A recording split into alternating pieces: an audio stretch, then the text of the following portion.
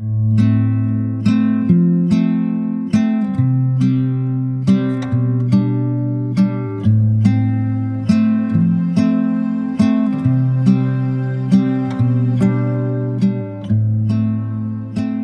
is the Sunday Messages podcast from Cedar Valley Unitarian Universalists in Cedar Falls, Iowa.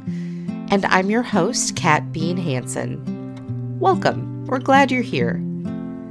Thanks for joining us as we begin Season 3 of our podcast with the message from our annual Fall Kickoff Sunday, September 11th, 2022. This is Pastor Emma Peterson with a message based on our theme for the new program year, New Growth from Deep Roots.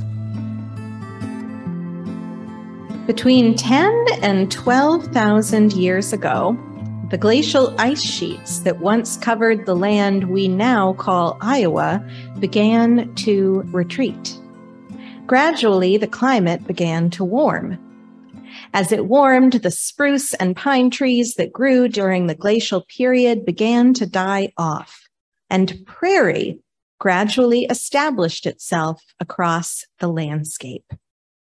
A prairie is an interdependent ecosystem comprised of grasses and flowering plants, animals that make the prairie land their habitat, and rich, nutrient-dense soil formed in part by fires frequently sweeping across the terrain.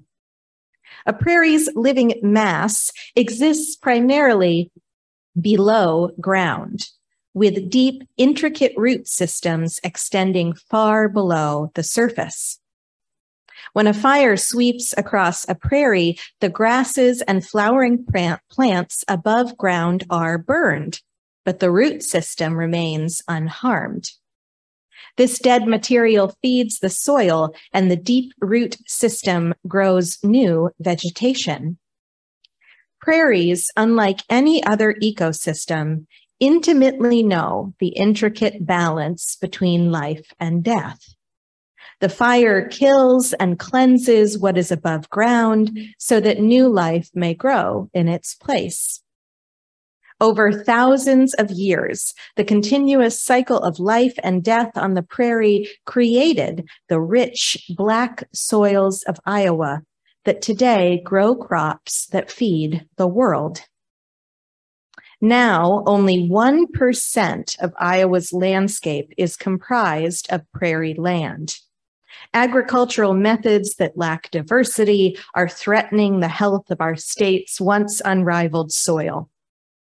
Corporate farming and urban sprawl are eating up what could be reconverted into prairie land. Our ignorance about the essential nature of prairie ecosystems is threatening their already tenuous resilience. Losing the prairie for good would mean losing the genetic and biological diversity that is essential to a healthy earth. There is a considerable movement of Iowa folks devoted to protecting the scant remnants of the original prairie that persists, restoring prairie encroached on by non-native plants, and reconstructing prairie on land it once inhabited and lost.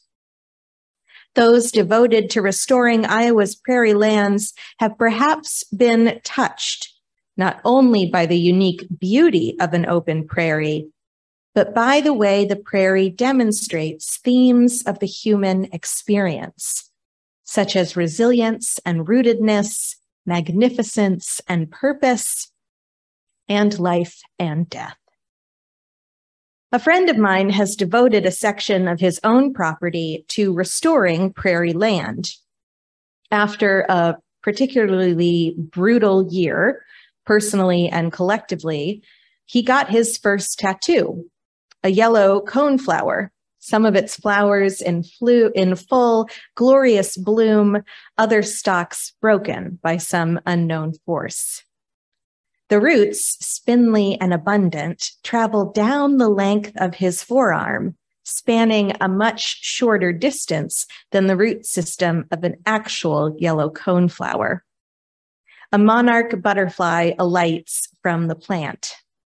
The roots of a yellow coneflower, like the rest of the flora found growing in prairies, extend feet and feet below the surface.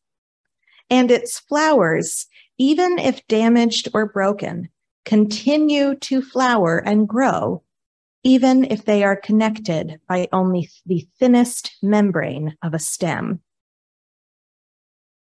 I'm thinking about prairie land this morning because our theme for this church year is new growth from deep roots.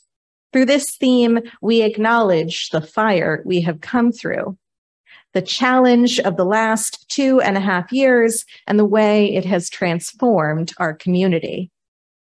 Perhaps now we have a clearer vision of the after we have so long been journeying to in the liminal space that followed the before. Perhaps now we can nurture the growth we have been hoping for such a long time. New growth from deep roots. Metaphors abound with this theme, and its evocative imagery inspired us as we sought to articulate what we were envisioning for this year ahead. But I like this image of a prairie, so sacred to this land we call home. I have always been comforted by the cycles of life and death, the way circumstances come and go from our lives, offering an opportunity for resurrection or rebirth. Every death is a birth. Every ending is a new beginning, a chance for something new to emerge. New growth from deep roots. Homage to the fact of the strength of this beloved community, which has persisted over a period of tremendous uncertainties, fear and risks, before and after, life and death. Celebration for what we can build now as we have stuck together throughout unknowns, pivoting our focus to what we can continue to build. Recently, I read the book, Finding Your People, Building Deep Community in a Lonely World by Jenny Allen. I have this sort of bad habit of reading books by evangelical authors whose theologies I often take issue with in an effort to soak in the spiritual resources I'm seeking. I'm looking to both be moved and prepared to be annoyed. Allen's book checked all those boxes. I'm not entirely clear on her theology, and even a deep dive of the website where she advertises her women's group curriculum doesn't really provide a clear explanation of exactly what it is she believes, and that in itself makes me suspicious. I know that she has a conviction that Jesus Christ died to save sinners and that God is a capital He, him. Whatever. I'm skeptical of Allen's positions. I'm concerned she hasn't done significant work unpacking her own internalized privilege and white supremacy, and I'm suspicious she believes some hateful things about trans people. But her book, Find Your People, makes some good points, admittedly, and I'll be carrying them ahead in this year. Allen and I agree that individualistic American culture is harming us all deeply. She would probably call individualism a sin. And if you'll recall my Reframing Sin for UU's sermon several months back, I would agree with her. She thinks that the nuclear family as the be-all, end-all of one's community is a tremendously raw deal. We are definitely in agreement about that. I won't get into the weeds about what we don't agree on because we have a lot of fun things planned this afternoon and a packed service already. Don't look at the clock. But if you want to hear me rant about how evangelical Christians miss the point in so many ways, find me after service. I'd be happy to talk to you about it. Alan believes we need to reconstruct the villages our ancestors lived in, and the villages many cultures today continue to live in, cultures that are measurably happier, have higher quality of life, and live longer. This is for the good of our well-being and, frankly, our collective salvation. I agree with her there, too. Our methods regarding how to go about building our villages differ. She seems to sort of miss the point that a lot of the folks in her village are there because she has the privilege to pay them to be there. Except for one, we both agree that the place where the village is built is the church. Churches, synagogues, mosques, and other spiritual gathering places are the last truly intergenerational communities in our culture today. At church, families and kids, couples, single people, elderly folks, Gen Xers, I'm mentioning you specifically because everybody forgets you exist. And young adults gather together for the purposes of spiritual growth and fellowship. Our covenant begins. We gather together in the spirit of love. This place exists for the purpose of loving one another and loving this place.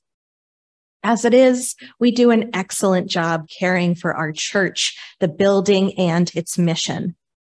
But imagine how much stronger this church could be if we cared for one another as well as we care for it.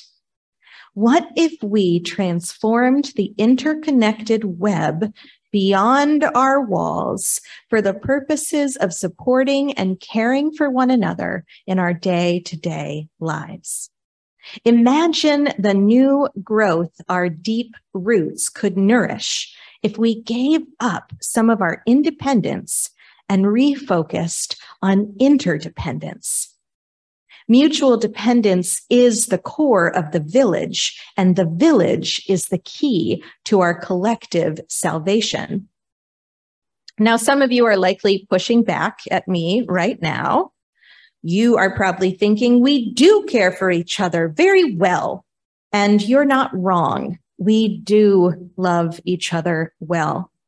But I wouldn't be surprised if some of that pesky individualism dominates your internal monologue most of the time. You likely spend a lot more time helping others than you do allowing them to help you. This year, I'd like to suggest you try 2 things. Consider them spiritual practices. First, when you're struggling with something, be it a persistent, gloomy mood, uncertainty about your present or future circumstances, or a broken refrigerator you've needed to haul to the dump for ages, call someone from this community for help. Al has a truck if you have a fridge. Call someone for help. Ask if you could talk for a while, or if they'd like to get together right then for a cup of coffee. Reach out and make connections. Allow this beloved community to truly become the village our spirits are longing for. Second, if someone asks for help, be it a request for volunteers to teach RE, some weeding in the pollinator garden, or a listening ear during a difficult time, say yes. Say yes and show up. Be the active member of the village the beloved community needs. You'll find that both allowing yourself to be cared for and caring for this place and those who belong to it fill your heart with equal measure. This year, enjoy the stable feeling of the CVUU's deep roots. Find comfort and celebrate in our continued resilience. And find new ways to nurture new growth, both for yourself and for this community. New growth from deep roots. Today, after the service, we're having a party. We have abundant food and drink, live music from our very own Burning Heretics, and a good old-fashioned UU drum circle, and games for kids and adults alike. This kickoff party was organized by our membership and marketing committee, inspired by a desire to simply be together, having fun. I hope that today is the continued beginning of a trend where we regularly gather simply for the sake of good fellowship. And I hope this year you'll refer often to our yearly theme. I know that I'll be meditating on the evocative imagery and the promises within the metaphors in the year ahead. I am so proud of this community, and I am so grateful for all that we have weathered these last 2.5 years.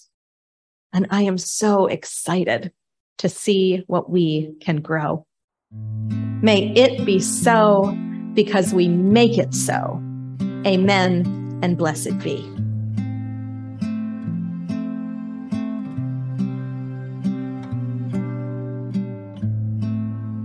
This has been the Sunday Messages podcast from Cedar Valley Unitarian Universalists.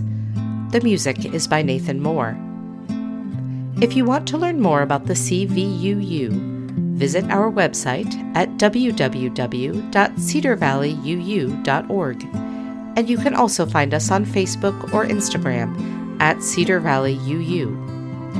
We welcome visitors from anywhere to virtually attend our services on Sunday mornings at 10 a.m. Central Time. If you'd like to learn more about joining us for a service, send us an email at cvuupodcast@gmail.com. Thanks for listening.